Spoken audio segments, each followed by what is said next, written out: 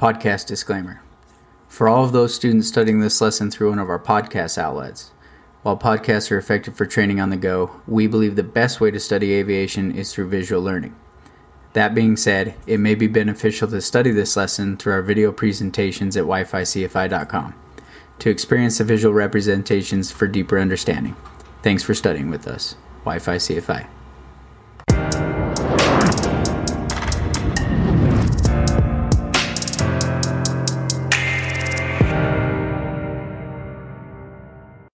Hello students, and welcome to our instrument recency and currency lesson by Wi-Fi CFI.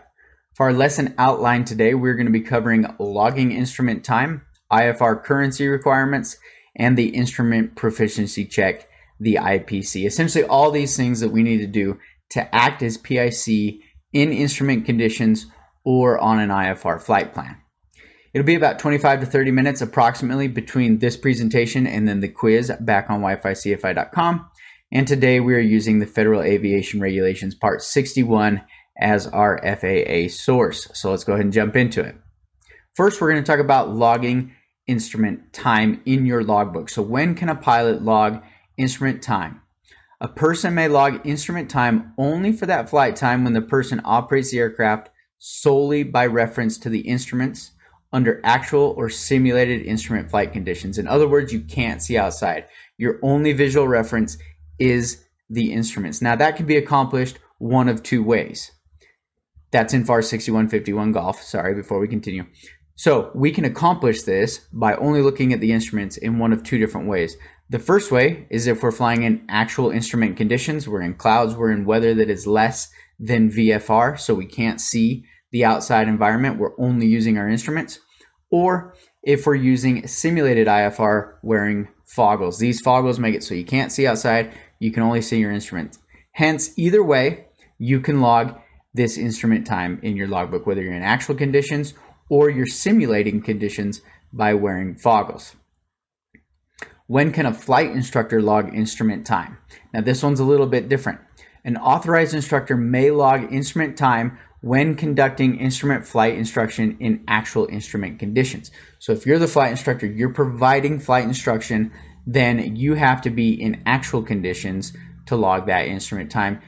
Unless, you can do it simulated IFR as well if you have a safety pilot on board. So in other words, if the person sitting next to you is the safety pilot and you decide to put the foggles on to shoot some approaches, then that's okay as well. You can log that. However, if you're teaching a student as a flight instructor and they're not being the safety pilot, then you have to be in actual instrument conditions to log that as instrument time in your logbook. Again, 6151 Golf for that FAR reference.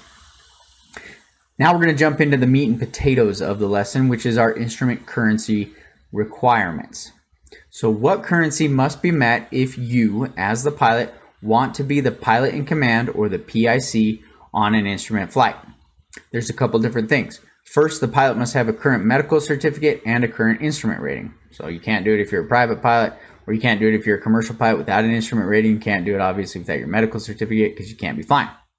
In addition to those two things, a pilot must, within the last 6 months, have shot 6 instrument approaches with holding, intercepting, and tracking. And this FAR is 6157 Charlie.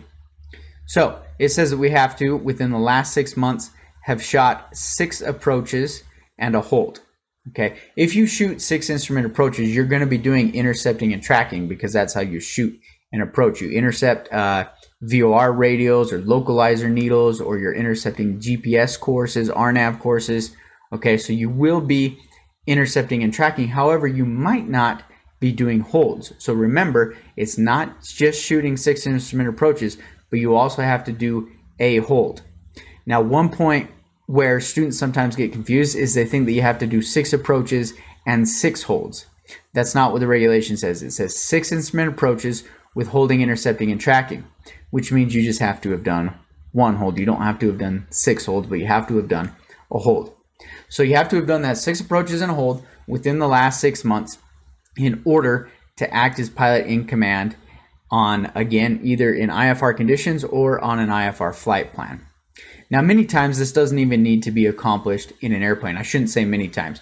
Sometimes you can accomplish these instrument requirements in a flight simulator if the flight simulator is authorized by the FAA to do instrument currency. So you can double check. Not all flight simulators are, but each flight simulator should have some paperwork letting you know what can be counted when using that flight simulator. So some can, some can't. Check your flight simulator, but you may be able to do these in the simulator and not even the actual airplane. Rolling 6-month time frame is what we need to talk about. Think of it like this. A pilot must always have 6 approaches and 1 hold in his or her quote-unquote pocket to act as PIC on an IFR flight. Each approach and hold is only valid for a 6-month time frame before it expires. So you've always got to have essentially $6 in your pocket. Okay, $6 or 6 approaches and a hold in your pocket. But every 6 months, those approaches or that hold will expire. So as time goes, this was why we're saying it's a rolling 6-month time frame. Let's go ahead and look at a calendar. So here we've got the months of the year on the top, and down on the left-hand side we have our approaches and a hold. We're just taking a random scenario here just to show you how this instrument currency works. Let's say that you as a pilot in January shot 2 approaches and no holds. In February you shot 2 approaches and 1 hold. In March you shot an approach. In April you didn't do anything. In May you shot an approach and no holds. So you would be current in May, because if you look back across the last 6 months, you've got 2, 4, 5, 6 approaches and 1 hold. Okay, so now I am current. I have all those things in my pocket. I'm current to fly IFR as the pilot in command. Now let's say we don't do anything in June. Okay, we're still current. We don't do anything in July. We're still current. However, come August, our currency has now expired because these 2 approaches from January are now more than 6 months old, so they have expired. They're no longer valid. So if we didn't do any approaches in June, July, or August, we would now not be able to act as PIC on an IFR flight beginning in August, because these 2 approaches in January would have expired at that point. And now we would only have 2, 3, 4 approaches and a hold, not enough to be pilot in command. However, in the example below, the pilot's IFR currency would be expired in August. We just said that. That being said, the FAA grants a 6-month grace period for the pilot to get current prior to needing to complete an IPC to reinstate their currency. Now, we're going to talk about the IPC next. I just want to show you how the 6-month grace period works, and then we'll jump into the instrument proficiency check and what that is. So again, we're taking the same example from the previous slide. It's August. Our approaches have expired, so we're no longer current. So this is our 1st month grace period. September would be our 2nd month grace period. October would be 3rd. November would be 4th. December would be our 5th. And January would be our 6th month of grace. January of the following year. Sorry, not the previous year, of the following year.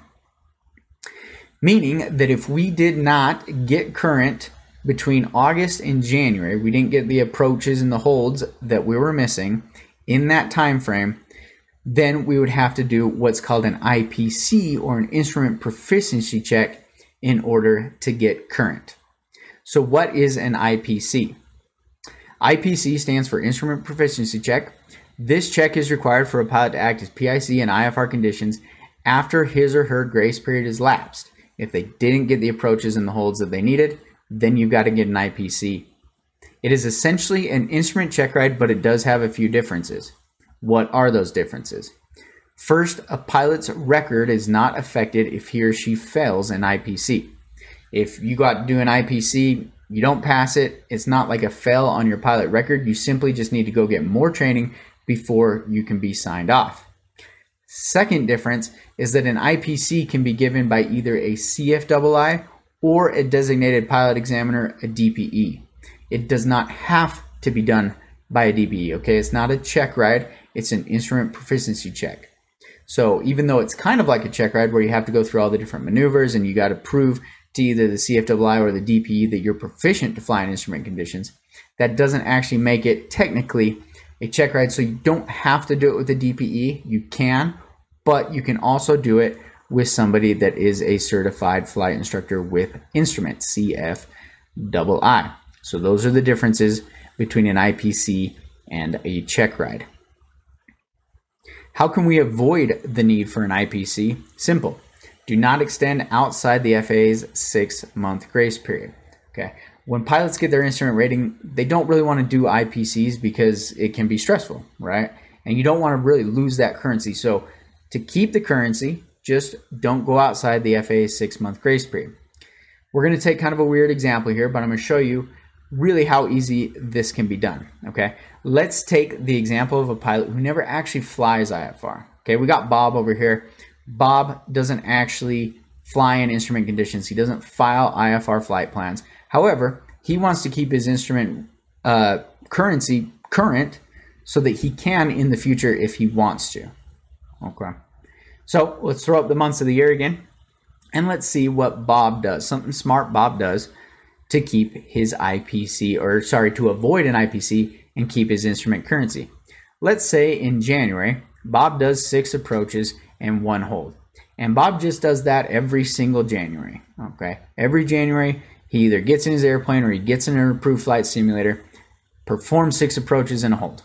And he doesn't do anything for the rest of the year with instruments. Okay. He would be current in February, March, April, May, June, July. His currency would then expire, but he doesn't really care because he doesn't fly on IFR flight plans, right? He just doesn't want to have to do an IPC. But his currency is expired here, so August would be his first month of grace, September would be his second, October is third, November is fourth, December is fifth, and then come the next year, back in January again, Bob would shoot 6 approaches and a hold. He would then be current for the next 6 months, have 5 months of grace, and then do 6 approaches and a hold. And then current, and so on and so forth. And Bob could do this every single year and avoid having to do an IPC. Now, he could only be PIC on an instrument flight for January, February, March for those 6 months. He couldn't be PIC in August, September, October, November, December. But if he doesn't care to be IPC, it doesn't really matter. As long as he does these requirements, the 6 approaches and a hold, every January, he can forever avoid the need to do an instrument proficiency check. So remember 666. This is the mnemonic you want to remember for instrument currency.